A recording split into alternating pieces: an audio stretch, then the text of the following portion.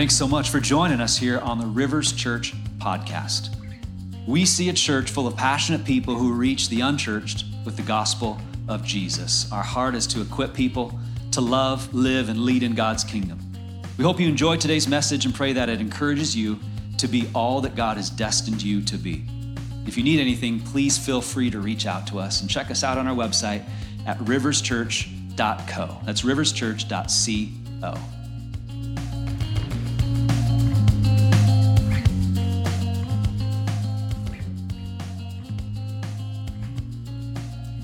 And we're going to be reading John 16:21 through 22 in the NIV.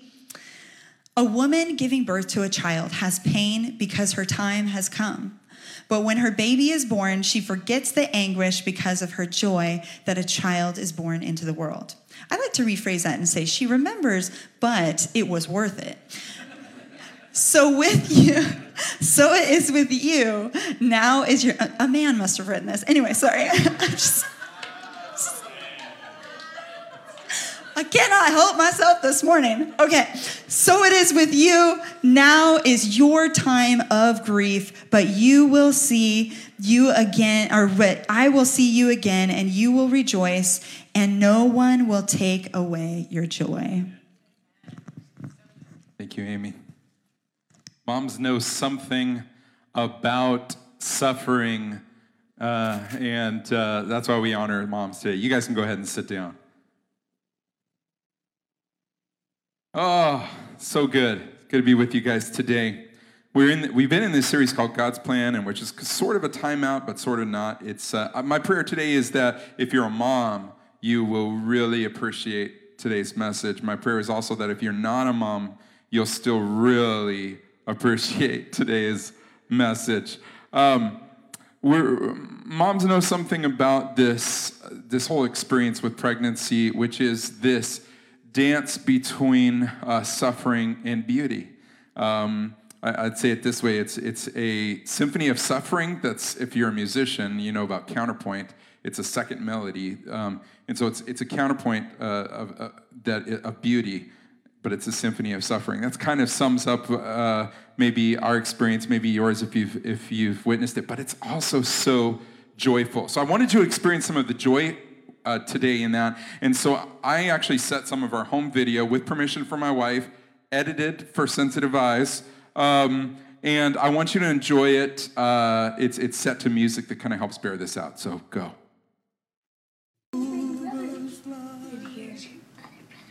And your other brother. Happy birthday to you. Happy birthday to you. Birthday, dear Corbin. Happy birthday to you. Happy birthday, Corbin. And the dream that you did to, oh why can't I see trees of green and red roses too.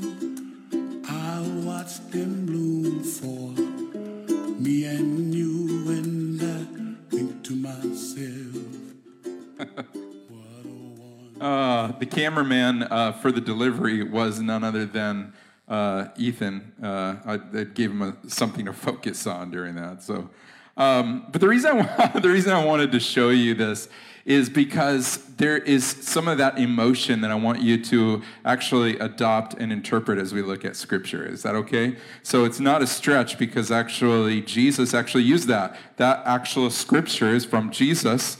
And so I think it's important as we talk about God's plan in the light of suffering. And the first thing we want to do is we just want to look at Genesis chapter 3. Genesis chapter 3, verse 16. And we're going to talk about a principle that God put in place. And understand this, that the very first commandment, and we won't take time to go there, but the very first commandment, do you know what it is? First commandment found in Scripture is back in Genesis 1. It said, be fruitful and multiply. It's the very first commandment that God gave. And then we see all the way up here in chapter 3 that so far this command has not been obeyed yet. It hasn't been lived out yet. We don't see it yet. And what we find out is that Adam and Eve have sinned. Their shame and their sin has been uncovered. And now God has something to say to them. We're going to see that in verse 16. And what we'll read here is a passage that some people will describe as the curse that was pronounced. But I want to address that in a moment. But verse 16, it says, to the woman, this is God speaking now, to the woman he said, I will surely multiply your pain in childbearing. In pain you shall bring forth children. Your desire shall be for your husband, and he shall rule over you. And to Adam he said, because you have listened to the voice of your wife, and have eaten of the tree which I commanded you, you shall not eat of it. Cursed is the ground because of you. In pain you shall eat of it all the days of your life. Thorns and thistles it shall bring forth for you. And you shall eat the plants of the field. By the sweat of your face you will eat bread. So the first principle that I want to give you today, we're going to look at two truths today, and then we're going to look at some myths as it relates to those truths. So the first principle we want to look at today is that God uses labor and suffering to bring about reproduction. Everybody say reproduction? Okay, so Mother's Day is kind of like we're celebrating reproduction. Yay, moms, you made a person. So Scripture honors that, and it's a spiritual principle too. This idea of reproducing and investing in another person spiritually is not a side mission. It is the mission.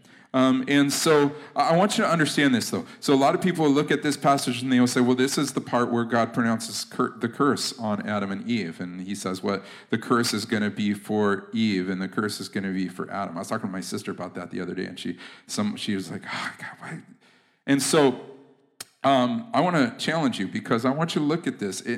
There really is no, in any place in this passage that God pronounces a curse on Adam or on Eve.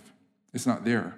You will see that there's a curse that's given to the serpent just before this. And then right here, you do see one part where it says, cursed is the what?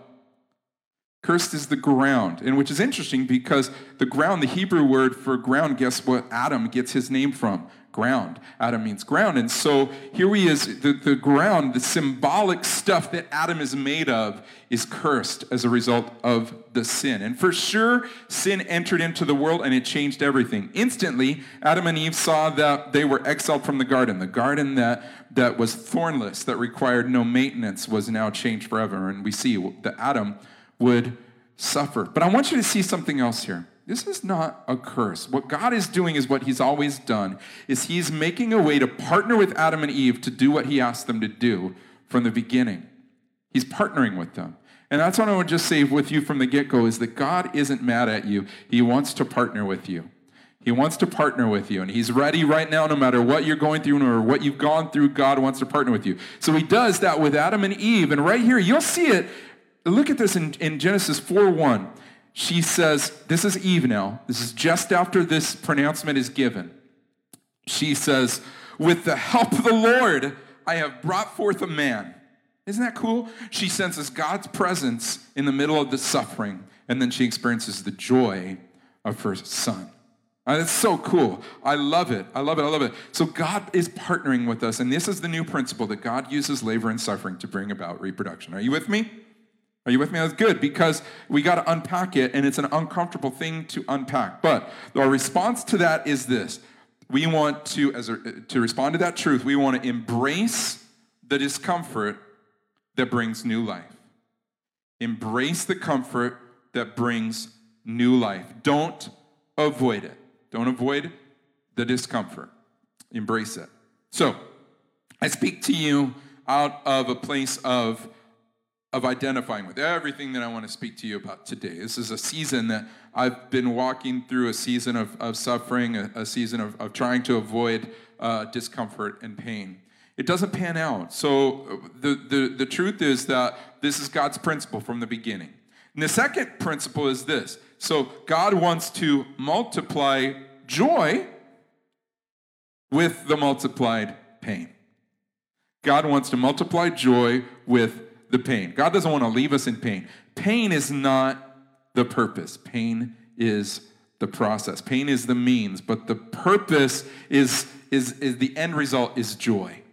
And remember, Jesus said, I came you might have life and life more abundantly. That's where God wants to take us. But a lot of Christians, they get messed up here because they believe life more abundantly means I never have to walk through a season of suffering. Jesus promised. And so we get that twisted. And so here's the myth. The myth that messes us up along this scripture or this truth is that, and here it is, it's on the screen. The myth is getting what we want is the key to joy. Getting what we want. So we get tripped up. And I like, if you remember Apostle Paul, he wasn't always Apostle Paul, he was Saul, and God did a work in his life, and now he's on mission, man. He's loving people, he's building and planting churches, but just like all of us, he's human, and he has this moment where his plan and God's plan appear to be somewhat in conflict. There's something about what he asks God to do that God responds differently than how he expects God to respond. And I want to read it to you. This is from 2 Corinthians 12, verse 7. So to keep me from being conceited because of the surpassing greatness of the revelations, a thorn was given me in the flesh, a messenger of Satan to harass me, to keep me from being conceited. 3 times I pleaded with the Lord about this, that it should leave me. But he said to me, my grace is sufficient for you, for my power is made perfect in weakness. Therefore, I will boast all the more gladly of my weaknesses, so that the power of Christ may rest upon me. For the sake of Christ, then, I am content with weaknesses, insults, hardships, persecution, and calamities. For when I'm weak, then I am strong. And as we read this, there's really only one way. If you read this honestly, and you're not trying to insert some sort of theology or doctrine into this, there's really only one way to read this, and that is that Paul had some kind of suffering. Something was hurting him in some way. It was irritating or bothering him, whether physically or relationally. Something was bothering him. He calls that a messenger of Satan to torment him. So it was really bothering him, right? And he asked God to remove it. And God didn't respond in the affirmative, but he didn't respond in the negative. He responded relationally. And he said, my grace, did you see that there? Let's read it together. My grace is sufficient for you. My grace is sufficient for you. So really, that's the only way to read that passage. And I wanted, though, to kind of get some insight into this passage because I without going into the details, definitely personally been walking through a season of suffering. And so I want to see, and one of the first things I looked at when I looked at the scripture, what is Paul suffering with here? One of the first things I saw was that apparently many people believe that God can't be glorified in suffering. And if I'm not, according to this way of thinking, if I'm not, as a believer, living a pain-free life, if I'm not, as a believer, living a suffering-free life, if I'm not living, another way of saying is my best life now, if I'm not experiencing those things, then God's not getting the glory he deserves, and I'm not on mission. And this was part of the teaching that I read online, was that Paul may have erred when he asked God, when he pleaded with God 3 times to remove the suffering. What Paul should have done, according to this line of teaching, is Paul should not have asked God. He should have taken up his authority of a believer and commanded the suffering to be gone in the name of Jesus.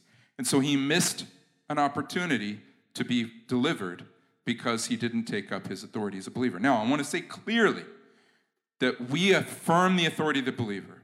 We affirm that God has given us authority in the name of Jesus, and that we can take up arms against the enemy, and we will see people healed and people set free and people delivered. We believe all of that, and we want to affirm all of that, and I want to speak clearly to that. But we also believe in the sovereignty of God. Did you know there is not a molecule of the universe that God is not sovereign over? Isn't that amazing? Even the devil himself, and this is sticky theology, and I'm just going to throw it out there, but even the devil himself, remember, God created Satan. I mean, he didn't create him like he was. Satan fell. But even the things that Satan does, God takes the things that Satan does that are evil, and he takes them and he turns them and he says, no, I'm sovereign. I'm going to use that for good. So remember that God is still God. God is still sovereign over everything. Paul didn't err. Paul didn't make a mistake when he asked God, when he sought God for his will regarding the thing he was suffering in. Paul did the right thing. He partnered with God. He said, I'm suffering in this. I'm asking. And look, that's a really cool thing is God responded to him in the affirmative and said, look, you're doing the right thing. My grace is sufficient. Let's partner with this together. Let's do this together. You're doing the right thing, Paul, and don't let the enemy trick you. I love that. I love that. And so we got to get that right when it comes to this issue of suffering. So remember, the myth is that getting my way is the key to joy, but here's the truth. The truth is submitting to God is the key to joy. I want to submit to God. So the two principles for the day are this, that God uses labor and suffering to bring about reproduction, and God wants to multiply joy along with the pain. But here's the second myth that will trip us up when it comes to labor and deliverance. Of course, this whole thing is about set in the context of pregnancy and a new life. The myth is this, that deliverance is fast and easy. Deliverance is fast and easy.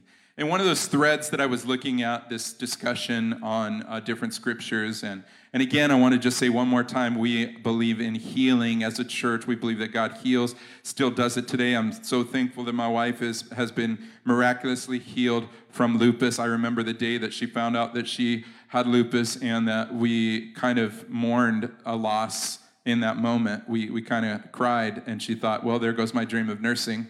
And will I ever even see my son graduate from high school? As a mom, that's hard. That's why will I be able to walk my son down the aisle? She said that because she was with her aunt. She cared for her aunt who passed away from lupus. She cared for her aunt in her final days. And so, but I'm thankful. God heals. God still does that today. I want to affirm that and say that. That being said, and some of these threads I remember reading, and one of the things that kept coming over and over and over again is someone said, hey, God doesn't need me to suffer. I'm a king's kid, and I refuse to suffer. God doesn't need me to suffer, so I rebuke that line of thinking. And I want to say about this, don't run when you're in a season of discomfort, when you're in a season of suffering, when you're in a season of pain, see where God is at work. Partner with God, run to God, and say, God, what can you do with this? And then ask God, believe God for healing, believe God for deliverance. But remember that authority, we do believe in the authority of the believer, but remember, there is a name for authority without submission. It's called rebellion. It's called rebellion, and it's how we ended up with Satan to begin with. So we don't want that kind of authority. We want our authority to always, always, always be checked against God's sovereignty. It's never wrong. It's never wrong to seek God's will. It's never wrong to submit ourselves. So deliverance, the myth is that deliverance is fast and easy. And the unintended consequence sometimes of churches that are wanting to celebrate testimonies is that we often want to go for the fully healed testimony, the completely restored testimony. The person that is on the other side, their financial house is in order, the kids are all wearing ties, and just that's the group that we want to shoot for. And the unintended consequence is that what happens when I have a thorn? Maybe because I don't have a grip on this depression, or maybe because there's a disability in my household, or maybe because there's a disease that someone I love is suffering with, or I'm suffering with, or my marriage isn't where it should be, or my kids are struggling, or guess what? My finances are out of order. I guess I gotta tap out for now because I'm not where I want to be. Things aren't where they should be, and so instead of partnering with God in the middle of that suffering, we just take a time out. And maybe even worse, we step away from God. Maybe because of the disappointment, because of stuff that's going on, because we've been lied to, or maybe I believe the intentions are right. The intentions to say, come on, believe God, which is always right. Believe God, but also don't claim it. Ignore it. Don't look at it. Pretend it's not there. And whatever you do, don't talk about it. And what does that do? That puts us in an unhealthy place, church. We don't want to be in that place as a church. And also, it's great for the moment, but what happens when you've been taught that, God will answer whatever remember Jesus said, whatever you have and you ask in faith, it is yours. You'll move mountains. Your faith will move mountains. And remember James, he said, whatever you ask in faith, nothing doubting, don't be a double-minded man. And double-minded man is unstable in all his ways. And so as you try to be obedient to that, all of a sudden you pray a prayer and the prayer doesn't, can we be honest? It's gutsy, but can we be real honest in church? What happens when you pray that prayer and then it doesn't come? And man, you believed, and it doesn't come. And so what happens then at that point? What happens is, and I've struggled with this, so I'm just speaking to you out of the struggle that now I'm reconciled with all of this. So I just will give that to you. But when I saw that double-minded man is unstable in all his means, what's that mean? Faith, nothing doubting. And for me, here's what that means. And you'll work this out in your own salvation. But here's what that means. In faith, nothing doubting. In faith, nothing doubting the person that I'm praying to. I don't have faith in faith, and I don't even just have faith that what I said is going to happen. I have faith in the God that I am praying to. He is the one that I have faith in. Nothing doubting, nothing doubting. So even when it doesn't manifest, nothing doubting. Even like Job, even when you slay me, so will I serve you. Nothing doubting. That's the nothing doubting faith that we want to honor here at church and Rivers Church. I think here in America, again, we pray in faith, but I think the American church has this habit of honoring this type of faith person, the person who has it all together. Man, they look good, they sound good, they're eloquent, and everything just gets better and better for them day after day, or at least, from the external. But the thing is that globally, the global church and the historical church doesn't look anything like that, y'all. As a matter of fact, the faith of our ancestors and the faith of our brothers and sisters across the water, their faith looks something like this. They have every reason to doubt, every reason to be in fear, every reason to have anxiety, every reason to struggle. As a matter of fact, they have a daily opportunity for all of these things to overwhelm them completely, and yet they are white-knuckling in prayer and begging God and believing even when stuff hasn't happened. That is a real global picture of faith. So, what do we do with that? We fix our eyes on things above. That's what we do. That's the scriptural imperative. We fix our eyes on things above. So even when we're going through suffering, we can walk in that truth that God still uses suffering today to accomplish his purposes. And it doesn't mean that I'm no longer valuable or I am now tapped out. It means God is working. That's cool. This hurts, so God is working. This hurts, so God is on the move. When a woman has contractions, does that mean something's gone wrong? No, it means this is right. This is good. I remember Rosemary, she would be out walking she never walked like she walked when she was trying to get those contractions started. It's I got just miles, of this, just trying to get that, get those contractions going. There's nothing wrong. That's good. So Hebrews 11:39 is a cool chapter. Hebrews 11 itself is a great chapter, but verse 39 sums up the whole chapter. You go read it because it's super cool. I would recommend you do it today. Today, read chapter 11. But look at verse 39. It sums it up. And the cool thing is that the whole chapter is honoring people who prayed and God did things, and people who prayed and the things didn't happen. It's both of them are mixing together, which is super cool. And then, verse 39, it says, and all these, though commended through their faith, did not receive what was promised, since God had provided something better. Maybe just put that on on your mirror or something, but since God had something better. So the myth is that deliverance is fast and easy, but the truth is that deliverance may not be fast or easy, but it's always timely. It's always timely. Timely meaning in God's time. God has a season. God does things. He's a God of order. And God put a mathematical value of the number 10 on Eve's suffering. 9 months. 9 months of suffering that she would walk through. So for you, there's a number, there's a value on some of the suffering that you're walking through. That doesn't necessarily mean that God is orchestrating it, but here's what it does mean, that God will turn that suffering into glory. Always it means that. You know, sin is involved, Satan's involved, things are happening, but remember, God is sovereign. That's why I always come back to it. God's sovereign, he's in charge, he's in control. Nothing's happening apart from his view. Nothing's happening apart from his view. He sees you. He knows you. Myth number three.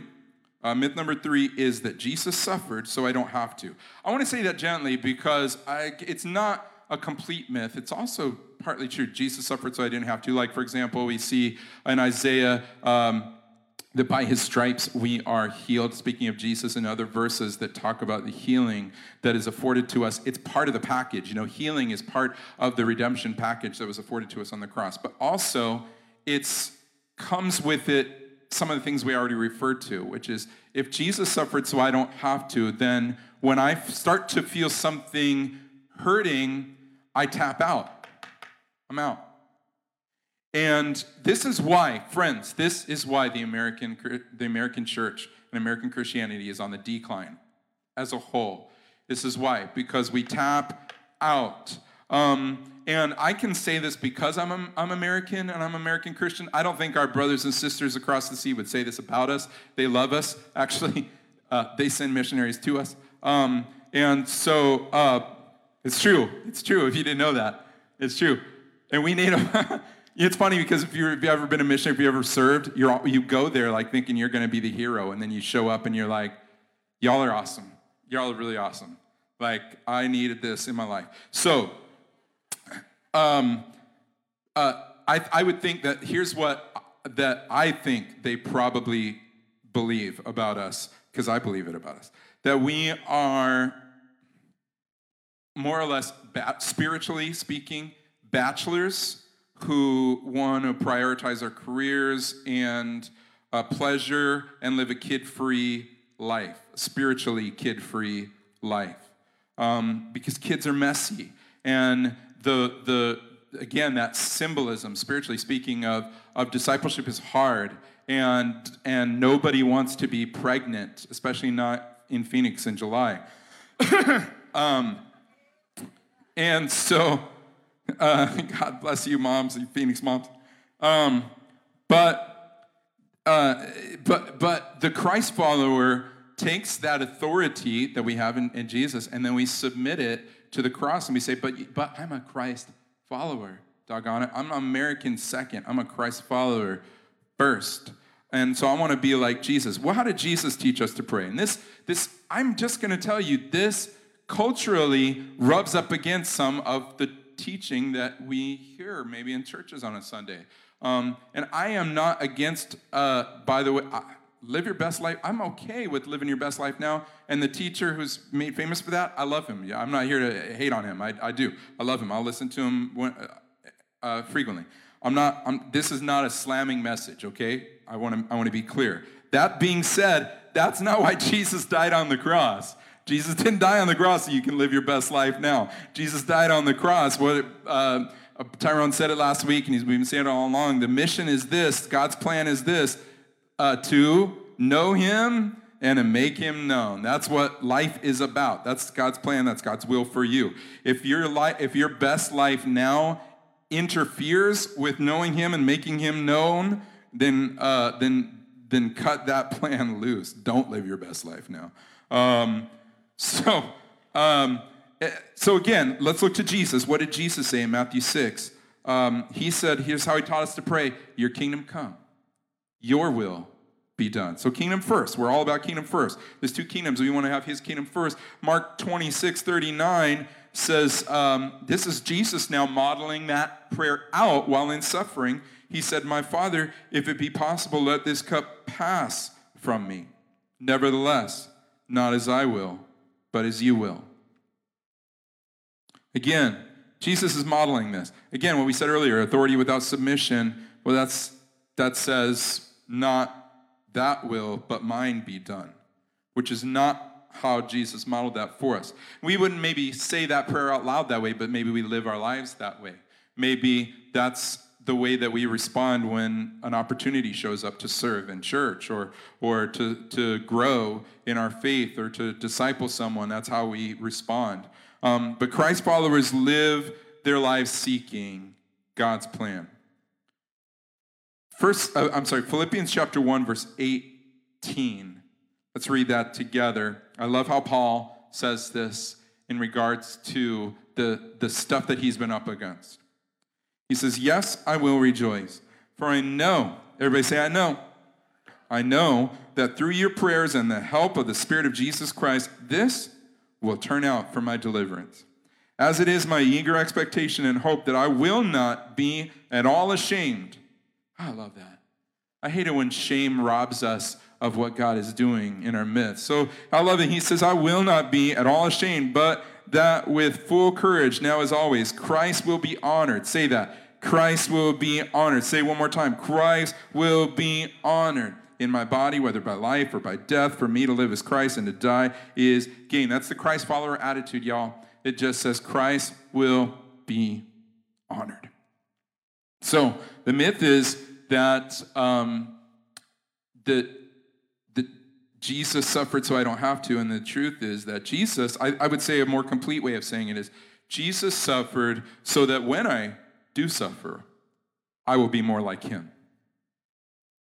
Because that's ultimately what it's about. I want to know him. And you know that scripture that says I want to know him says, I want to know him and be made like him. I want to know him in the fellowship of his sufferings.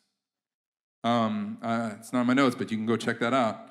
Google it. All right, so authority without submission, again, we don't want to be involved in that. So God's plan is to know him and to make him known, which is discipleship, which we're all about. Jesus suffered so that when I suffer, I can be more like him. Hebrews 12:12, looking at Jesus, the founder and perfecter of our faith, who for the joy, everybody say joy, who for the joy that was set before him endured the cross, despising the shame, and is seated at the right hand of the throne of God. In Jesus, you guys, we see an approach that isn't pain avoidant. It's not an avoidance-based faith. He's not shrinking from what the situation is, but he's entering into God's plan, and he's believing with joy that the pain is going to bring a result. So the Apostle Paul, as a Christ follower, he did the same thing. He adopted that mentality the same way. 2 Corinthians chapter 11, verse 30. I will boast of the things that show my weakness. He was talking about all the things he could boast about, and then he said, you know what? Time out. Let me boast about the things I should boast about. I'm going to boast about my weakness. And then verse 24, he says, 5 times I was received at the hands of the Jews, the 40 lashes less one. 3 times I was beaten with rods. Once I was stoned. 3 times I was shipwrecked. A night and a day I was adrift at sea. On frequent journeys in danger from rivers, danger from robbers, danger from my own people, danger from Gentiles, danger in the city, danger in the wilderness, dangers at sea, dangers from false brothers. I said in first service, Paul Danger is his middle name.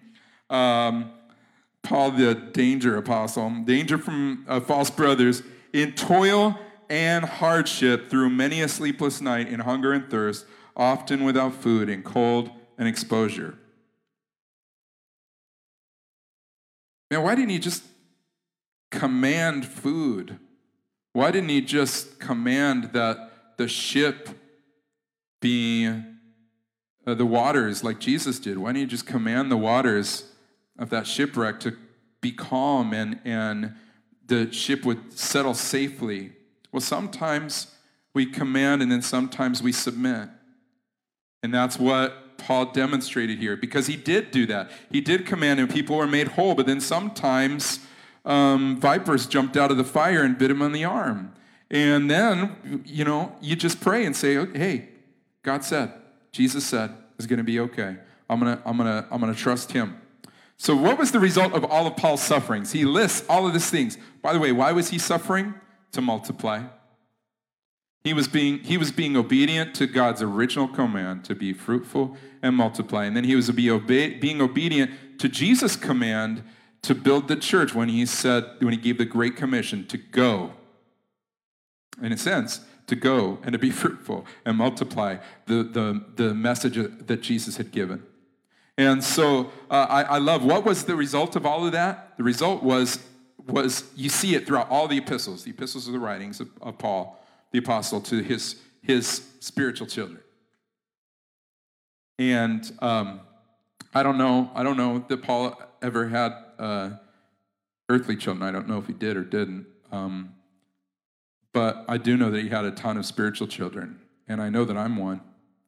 And here we have in Philippians 1, 3 through 5, one account, he says, I thank my God. Remember back to that video, remember all the joy that I showed, my kids, it's just this holy moment, this beautiful moment, right in the midst of all this suffering. I mean, there's probably still blood spots on the floor if we're being real. But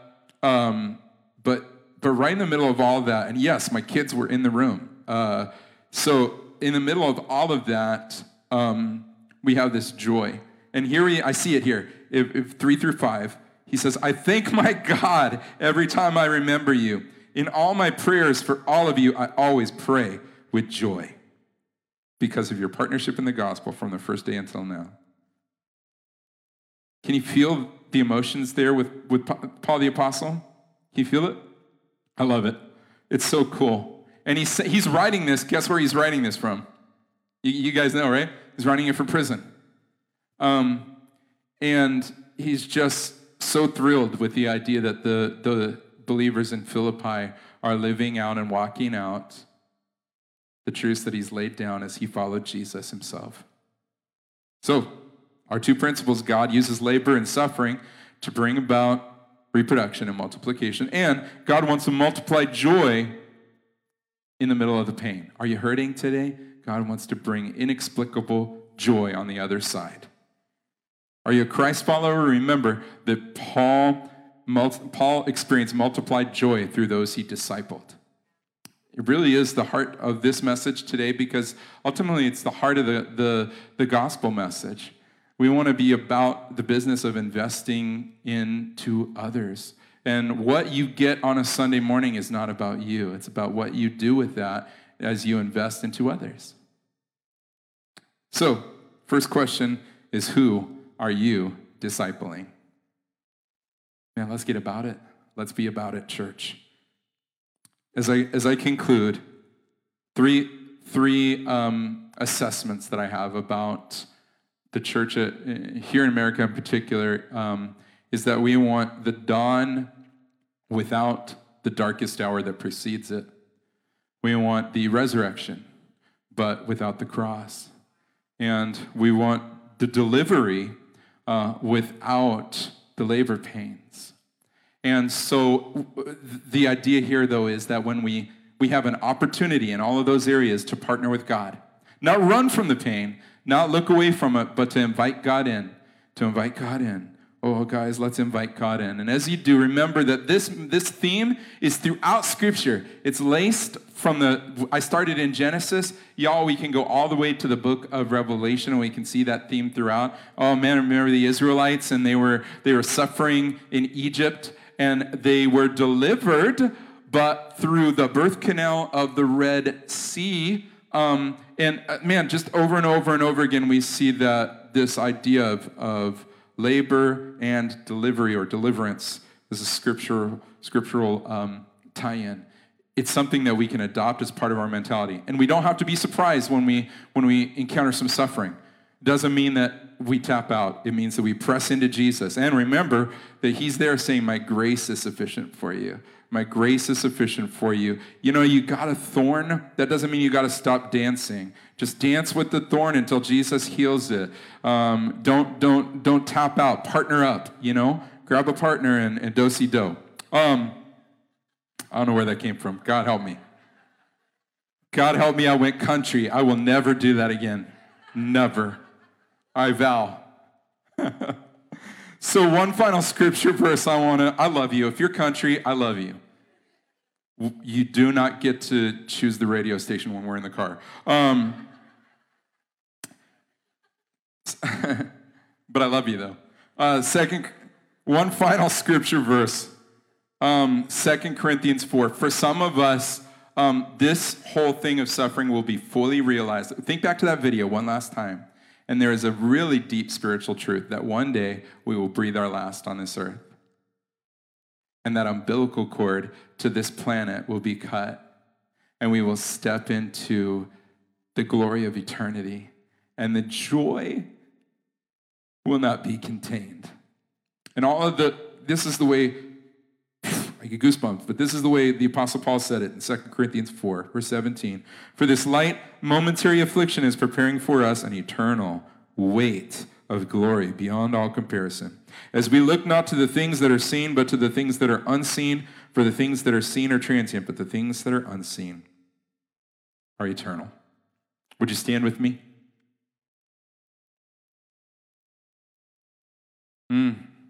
Just close your eyes. Maybe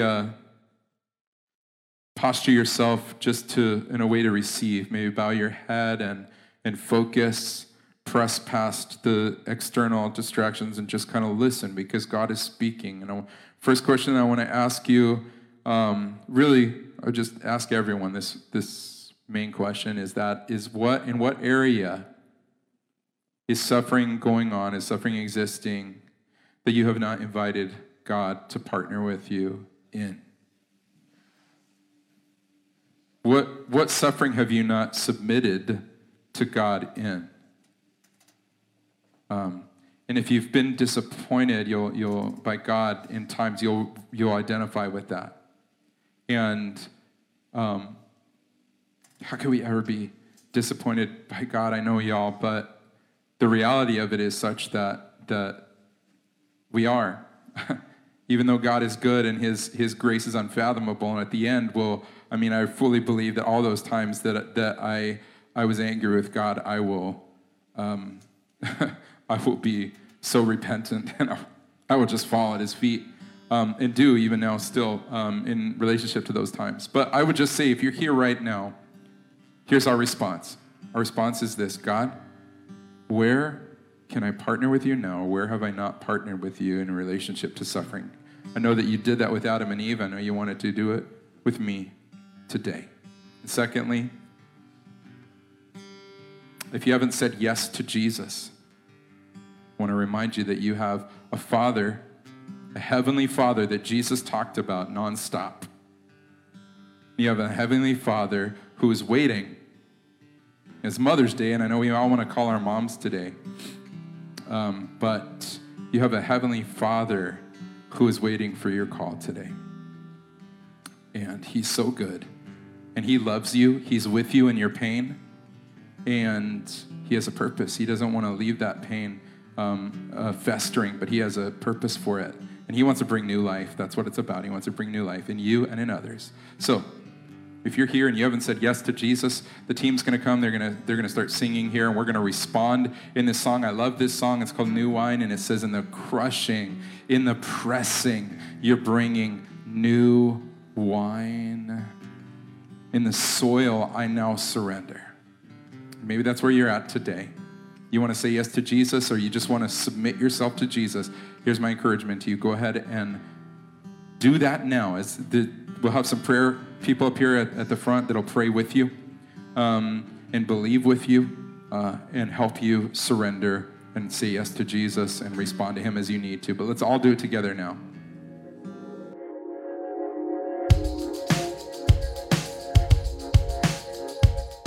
Thanks again for listening to this message at Rivers Church. We'd love to have you subscribe to this podcast if you haven't already.